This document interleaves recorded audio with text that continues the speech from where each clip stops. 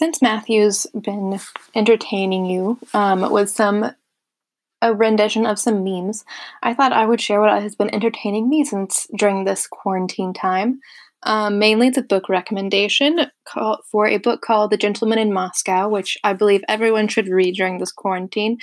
Mostly because it's about a member of the Russian aristocracy during the Bolshevik Revolution, who is then, since he's a member of the nobility, he's forced to live in a hotel for the rest of his life, and he's not allowed to set foot outside of the hotel under pain of death.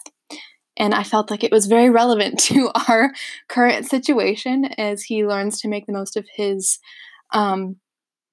forced stay-at-home time, much like we have to make the most of our own time in our houses. So it's been highly entertaining, with lots of helpful tidbits on how to make an unpleasant situation a little bit more pleasant. So I highly recommend reading it during this time of quarantine and social isolation.